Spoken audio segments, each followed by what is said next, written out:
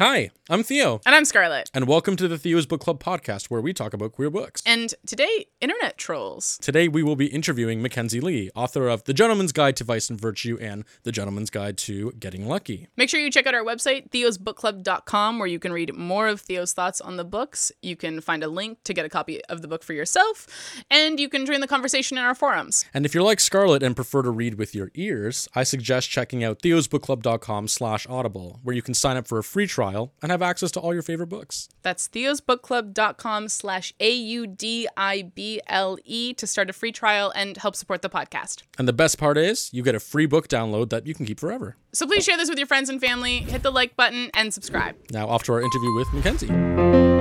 Queer books and queer topics and queer people that won't stop talking. So read and chat it up at Theo's Book Club. Hi, and welcome back to Theo's Book Club. My name is Theo, and I use he, him pronouns. And I'm Scarlett, and I use she, her. And we are here today with the absolutely lovely Mackenzi Lee. Hi, I'm Mackenzi. Yes. How are you today? I'm so good. I'm so happy to be here with you. We are so happy to have you. This is very exciting. Mackenzi, something we do to introduce every author that we interview is a very intense, very fast lightning round of 5 questions. Are you ready? No. Okay. I didn't know there was Correct gonna be answer. quiz. That's fine. Okay. Okay. Oh, okay. On your mark, get set, go. What's your favorite food? Vanilla soft serve ice cream. Oh, that's good. Wow. What's your favorite color of car? Red. Oh, yes. That's what mine is. What is your favorite kind of sock? Of sock? Mm-hmm. Are there multiple kinds of socks? Oh, yeah. Okay, then like hand knit ones. Oh, Ooh, good from answer. very From Good Norway. answer. This is too much information, but a friend of mine went to Norway several years ago and got me these gray Nordic patterned hand knit socks that I really, really love. And I have lost one of them several times and found it every time. So it's also just like the sock that keeps coming back, which I really appreciate. A Amazing. magical I love that. hand knit sock. Okay, what is your favorite kind of flower? Tulips. Oh, mine too. And Also, my brain definitely went until you said flower, and I was like, baking. What kind of flower? I love King Arthur. would have accepted. Yeah. Whole wheat. Would have Also accepted that acceptable answer.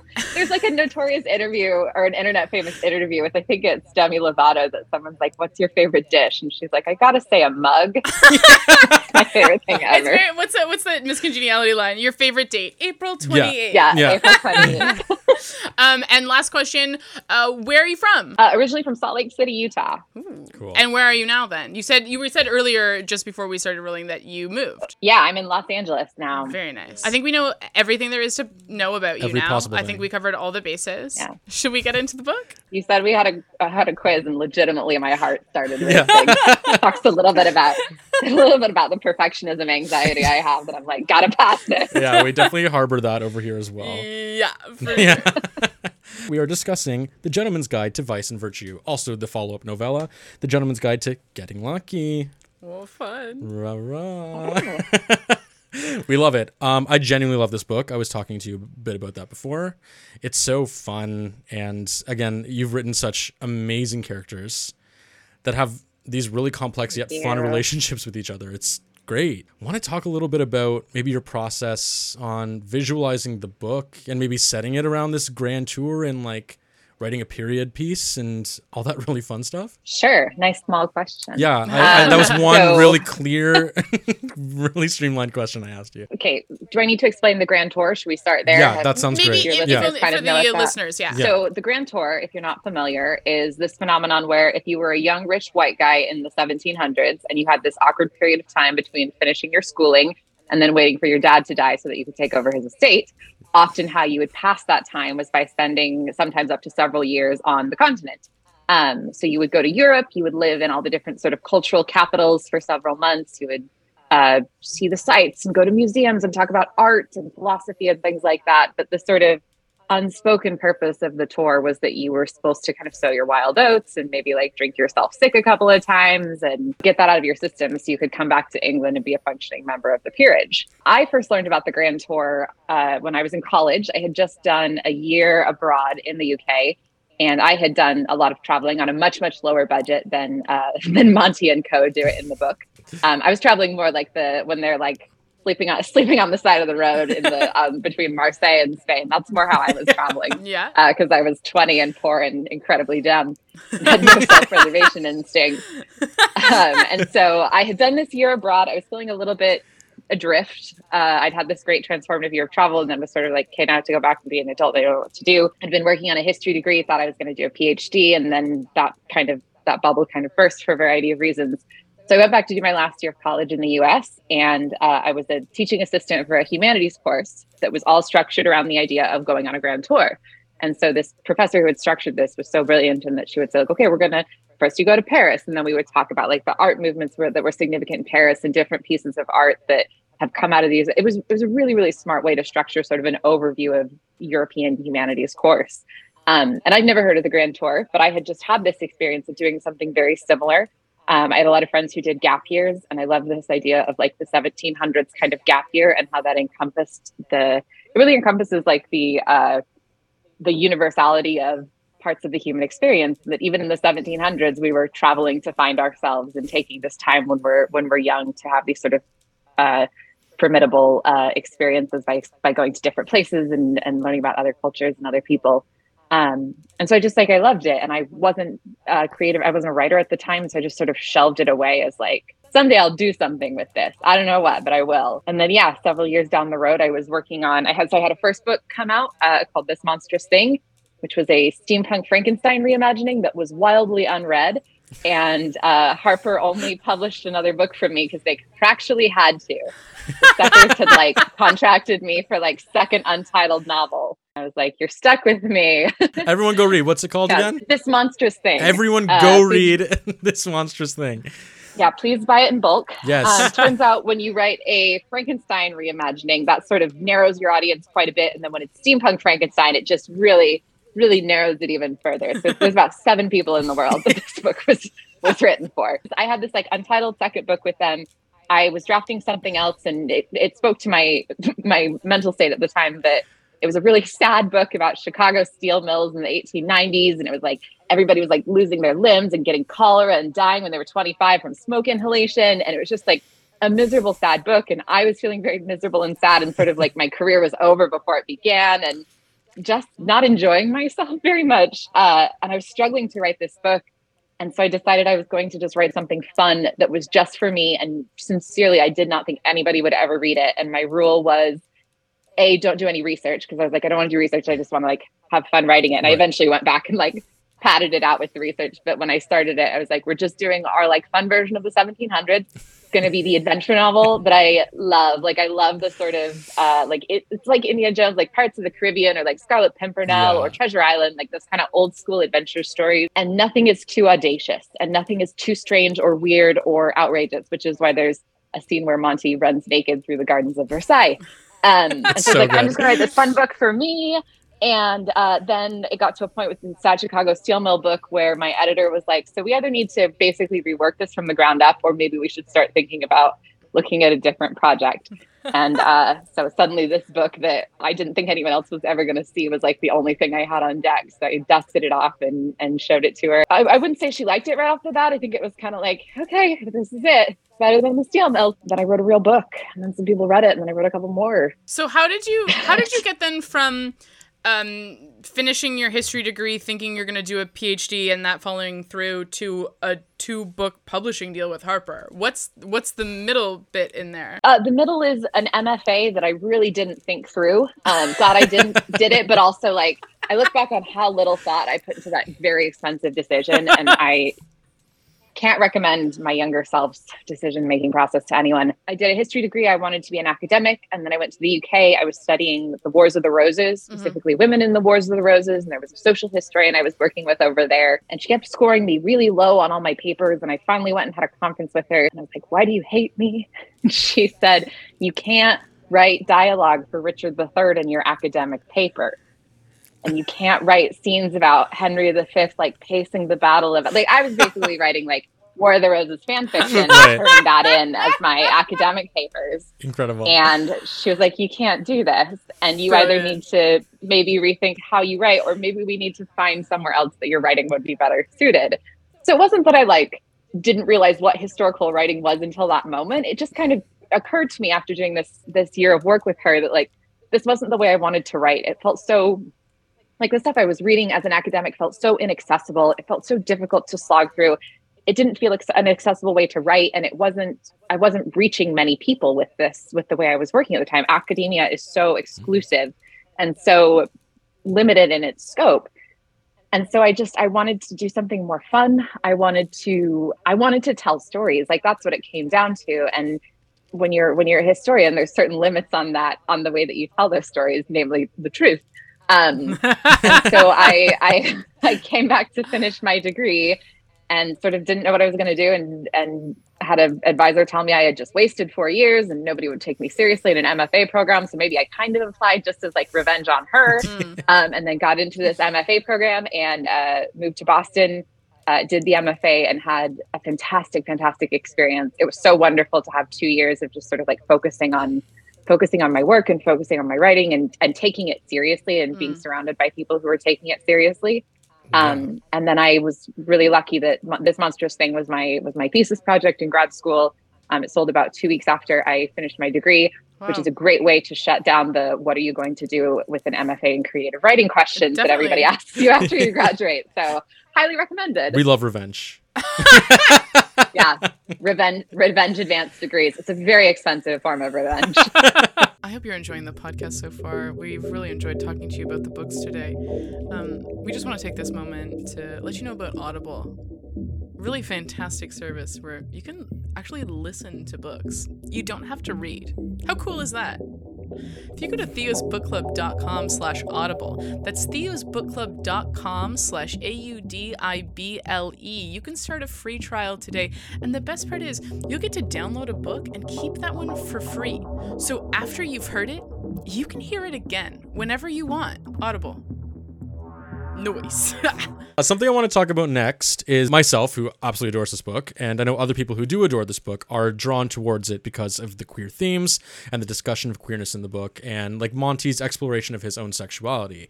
The other two novels that follow the other Montague siblings, do these queer themes follow through those books as well? Is there a through line through those? Do you want to talk a little bit about that and the rest of the series? Part of what I really wanted to do with Gentleman's Guide was write a queer history book and write a queer adventure novel and let characters who are typically not the heroes of this sort of archetypal story that I really love. I wanted them to be the heroes. And in the case of Monty and Percy, I was like, I want to write about a bisexual character in history. I want to sort of push back against this idea that nobody was gay until Rent came out in the 90s. Right. Or even this idea that if you were gay before like 1990 or whatever, you had to be sad and oppressed and you couldn't be with the people you loved and everyone was in these like sexless, loveless marriages. I hate those ideas, and I hate the way we talk about sexuality in history as this sort of monolithic, miserable experience rather than what it was, which is that it, just like today, it varies enormously by so many factors: your location, your sexual or your gender identity, your socioeconomic station, your religion, like all these factors go into the queer experience. And we just don't sort of grant that individuality in history. Mm-hmm. So I really wanted to write about, with the first one, I went in really wanting to write specifically about sexuality in history, and writing a book where the main character's sexuality was both incidental to the story, but also a really important component. Because in my experience, that's how sexuality is. Like, it's something that affects everything you do while also not being the defining characteristic of your life. Yes. It's a weird balance, because we talk about, we want incidental queerness. And then you see media with incidental queerness and everybody's like, well, this person wasn't like, they didn't think enough about being bisexual. And then you get the books that are like just about queer people and their identity. And they're like, this book is just about a gay person. Gay Right. people are more than just gay. All of these things are true. Let's do all of these things. And let's publish a lot of books about queerness so we can have all of these stories and know that none of them are right or wrong. To go back to your question though, so the first one was very consciously about sexuality and history. The second one I didn't plan to write. That was one that HarperCollins came to me and said, could you do a second one? And I said, yes, I'd love to write a second book about Monty and Percy. And they said, no, we'd really like a Felicity one. And I said, no, I really think I want to write more about Monty and Percy. And they were like, fine, you can try it. And so I wrote about 50 pages of a Monty Percy sequel and then came crawling back to them. And I was like, okay, you're right. Because the problem with it, like the first one is all the main sort of tension of the book is the sexual tension between Monty and Percy. And it's a spoiler, but I say this all the time because I want people to know, in spite of the fact that it's a historical queer book, it is an unabashedly happy ending, which is what I really wanted going into it. When you have two characters that end up together, and that's sort of the big narrative momentum of the first book, then in the second book, you lose the sexual tension. Then you have to create tension in other places, which is why these, like, there's a lot of young adult series, I think, where like they get together at the end of the first book, and then the second book is them like fake fighting for the whole time, or just like fighting in a way that doesn't make sense. Yeah. And that's because you've lost the sexual tension, so you have to create up some other kind of tension. My editor smartly saw this before I did, and so I was like, okay, I don't want to make them fight. Let's just write a little novella about them having sex. Yeah. So which is the perfect sequel. It's just it ended up being follow up. It ended up being exactly what it needed. So yes. very, very happy with where it turned out. But it took a couple false starts. And so when I started writing about Felicity, who's the little sister who's featured a little bit in book, she's sort of a minor character in book one, but is still very prominent and had a big presence. I wanted to write about women in history in the same way that I had written about sexuality, and talk about how this is, a piece of Felicity's identity that's integral to everything she is, but not the only thing she is. Yes. And so it ends up becoming sort of a book about her learning how to take herself seriously as a woman, but also how to take other women seriously, and other women who have not made the same choices or who do not express their femininity in the same way she does. Yeah. And that was something like, I as a kid and a teenager, I was very not like other girls. And that was a hard lesson for me to learn. It was like, there's no better way to be a woman. You don't have to be a man, but you also don't have to like be into these really like traditionally feminine things. And so I wrote that book very much like for kind of a younger version, not even a younger version, a version of myself that's still unpacking this constantly. And then the third book is about their little brother, who's appears only as a voiceless scream in the other room. The goblin. He's a baby. Yeah, the goblin. And so I wanted to write about another thing that is close to my heart, unfortunately, which is mental illness. And I wanted to write about, again, in the same way with queerness, we don't really talk about it in history. We kind of act like it's a new phenomenon, but I wanted to write about mental illness in a historical context. And so that's what the third book became. And the queerness is present throughout because those tenets of sort of sexuality, women's history, and mental illness are not present in just one book. They end up floating through all of them because all the characters are in them too. So you have Monty in the first one learning about his sexuality, but also he's dealing with PTSD. He's had an abusive dad his whole life. He's dealing with really crippling self-esteem issues. Felicity came from that same home, so she's also dealing with like sort of a abusive neglect for her whole life. In the first one, Monty's figuring things out about Felicity and trying to learn like, oh, so you also have a separate deal because you're a woman and I've never thought about this before. And Felicity has to sort of consider like, okay, so I was raised in the 1700s. Everybody thinks gays are bad at this time. Right. But this is my brother and this is Percy, and they clearly love each other. And then all of that carries forward into the third book with Adrian, where he's interacting with them. And there's a couple of, I tried really hard to put in side characters who are also all of these things, who are women, who are mentally ill, who are queer, who are not white, all of these things we sort of don't think of as necessarily populating European historical adventure novels. So to answer your question that you asked 25 minutes ago, yes, the queerness does kind of continue through all the books. I love that. I just want to say I'm obsessed with Felicity, like upholding the ideals of the time, but also not caring. She's like, yeah, Monty, you know what you do is a sin.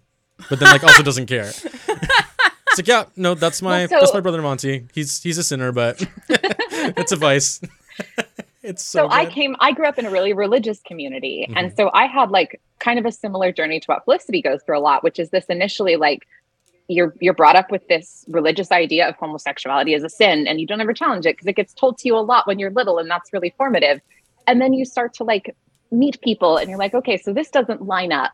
What I'm seeing doesn't line up with what I was told. And then maybe you start to recognize something about yourself and you're like, so what I am experiencing now doesn't line up with what I'm told. And it's not overnight. It's something that takes time, and it takes self-reflection, and it takes letting go. And I always, there's very little criticism of these books that stings me, but every once in a while I see people talking about how Felicity is homophobic, which I think is just absurd. And it makes me crazy because I'm like, first of all, she's a woman in the 1700s. Yeah. Like, it's pretty reasonable to not expect her to immediately accept her brother is bisexual. Yeah. And like, and she doesn't shun him. She's not mean. She's just sort of like, this is clashing with my foundational knowledge of the world. Let me think about this. And it makes me crazy because it's just such an unrealistic expectation that everyone we meet is 100% going to accept everything about us immediately, because we all come from different places and we have Right. different baggage and different ideas, and it doesn't make us bad people. It just makes us people who have to learn and reevaluate. Yeah, I never once saw Felicity as homophobic. I just thought it was literally hilarious that she was like, it's the nonchalance of like, yeah, no, you do bad things, Monty, but it's fine. Like, and again, like, it would, I think it's only, I think she's way more concerned about like his drinking. exactly. And, like, that is really the things like that. That's part of what like turns her around on it, is she's like, okay, so I've been told this is not a good thing, but I'm looking at Monty and Percy here, and Percy, who's like the best human on earth. Yeah. How is this a bad thing? Like, Yeah. how is this person who makes my brother happy, who makes my brother better, who makes my brother want to be like healthy and healed and work on himself for the first time? How could that possibly be a bad thing? And she never tells Monty not to be with Percy, which is like, that would be the homophobic thing. She's like, no, you can't. Right. Like, Thank if she was you. like, no, you can't do that, it's like really, really bad. You're disgusting. Like, that never happens. It's almost like she's Do you want to regurgitating. go? Do you want to go ideas. argue with people on Yeah, Goodreads? absolutely. Yeah, come find me. Yo, people on Goodreads, let's Bye. talk about it. Come here. Do out next time. Good, Unleash Mackenzie, Theo. call me up. Call Theo up next time you find one of those reviews. We'll have a chat. I think this is the butchiest I've ever seen you. Yo, Felicity's not homophobic, dude. Come on. Did you even read the book? No, it's great. She's such a badass too. She's like 15 and like switches the covers of her novels with medical books so she can secretly study medicine without her father finding out. Love that. Do you wear clothes? How about shirts? This is a really cool one from everybody on stage. They're sick. Watch this. Wow! You've never seen someone put on a shirt like that before. If you want to get one of these cool shirts, go to everybodyonstage.com/Theo and use the code Theo for 20% off. Theo's doing it. Do you have a favorite quotation from the book? Oh, I do. This is going to be such a pivot because this quote makes me cry. Okay, brace yourselves, everyone. This really, Gird your loins. really gets to me. I'm a very emotional person, Mackenzie. So a lot of this book, I feel called. We're going to talk about this quote, and then I have a bone to pick with you about how I feel personally called out from so many things in this book. I accept this. All right. One of my favorite quotes from the book. It's near the end. Okay. So spoilers. Spoiler. Biggest spoiler. If you haven't been spoiled already. We are not broken things, neither of us. We are cracked pottery mended with lacquer and flakes of gold. Whole as we are, complete unto each other. Complete and worthy and so very loved. Okay, so I do understand maybe why that made you cry. Yeah. Oh, because my it's- heart. When you say that's near the end of the book, that's literally the last page of the book. I think it's somewhere near the end. Yeah. No. Oh my god. It's a theme that is so throughout the whole book. Like this idea of like, we are not defined by the bad things we've done. Broken things can be beautiful again, depending on how they're put back together, right? Like that is such a beautiful part of the book. And Monty has these reflections like quite often. And Mackenzie, do you want to talk a little bit about kind of, I guess, Monty's journey or maybe your journey with like this idea of feeling broken, but not letting it define you, or how we're put back together, you know, leads us to where we go. Yeah. So at the start of the book, Monty is sort of feeling like he's on this inevitable path. And it's partly defined by who he is and his sort of responsibilities as a lord and as a rich young white guy in England in the 1700s.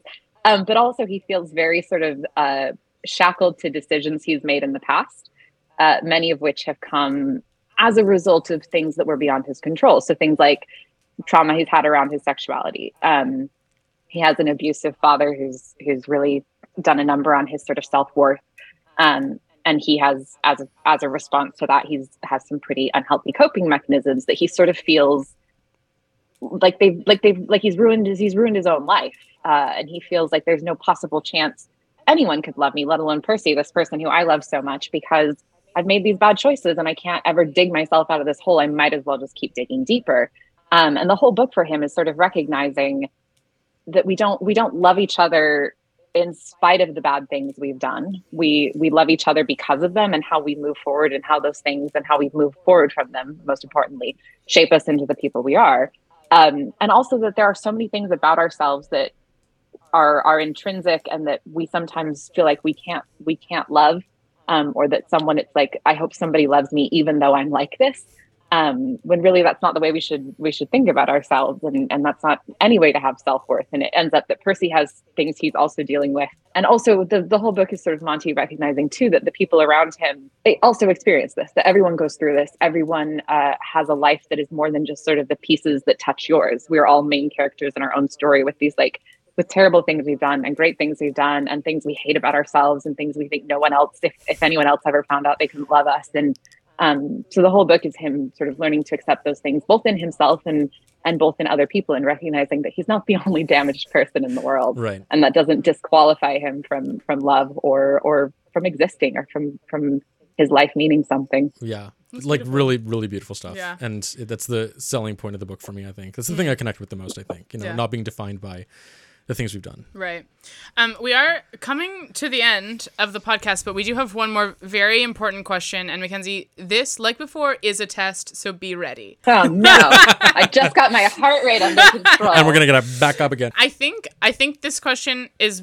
I've asked it to several other authors, but I think you are the most qualified to answer this one. Maybe in classic literature, is there a character that is not written as queer, but in your mind is obviously gay? Fudge. Okay. So many. Now I'm forgetting every book I've ever read. The first place my brain goes is Joe March in Little Women. Oh, yeah, such a good answer. I think you could do a queering of Little Women so easily. The only thing I think that's missing is the close female friend that she has this sort of queer subtext with, like Anne of Green Gables and Diana. Oh, definitely. Joe doesn't have she's got her sisters, so that doesn't work. Right. Relations. But I'm if there was a close female friend in Joe's life that you could sort of, I think you could queer Little Women pretty easily. If that film in the 90s, the Winona Ryder Christian Bale film, wasn't a bisexual awakening for, I'm not gonna say me, but probably me. Oh boy.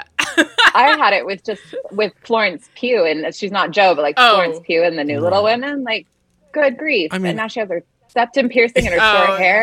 Don't get me started about it. Don't get me started about it. I mean, Lori. From the windows of the J. Crew, I walked by all the time. And Lori's a fairly. I think Lori's a little queer. Oh yeah, I guess it. Yeah. I see them being, Joe and Lori being little queer babies. Yeah, definitely. That's why they were such good friends. Yeah, and then they Lori's were both closeted friends. Well, that's why also Lori's alone in this house across the street, and he's look at that house full of girls. Right. I want to go play dress up with them. Exactly. It's a little. You don't want to play into stereotypes. Yes, 100%. People tell us who they are. We'll be five for all forever from now on.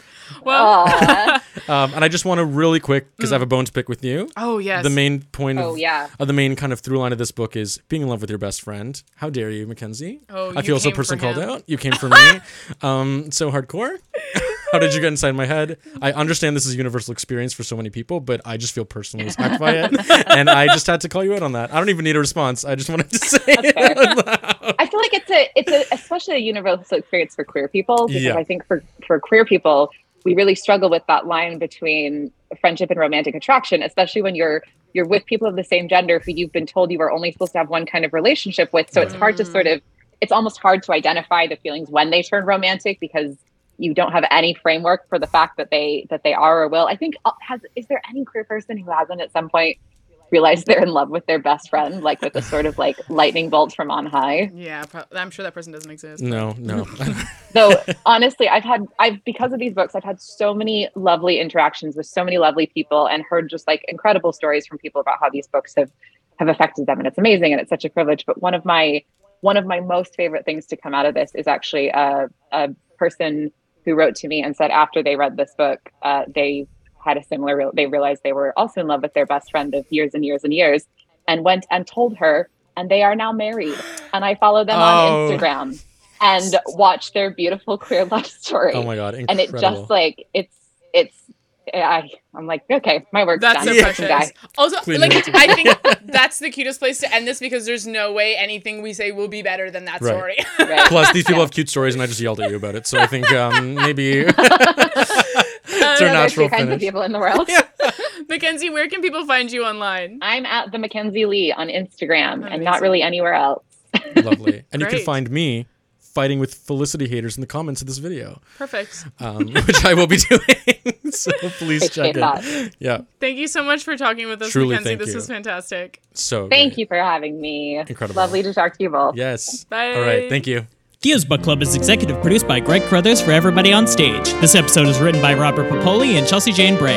Our producer's Janice Niles with production assistance by Alicia Tablin, directed by Greg Crothers. Our theme song is written and performed by Robert Popoli and mixed and mastered by Rob Russo. TheosBookClub.com.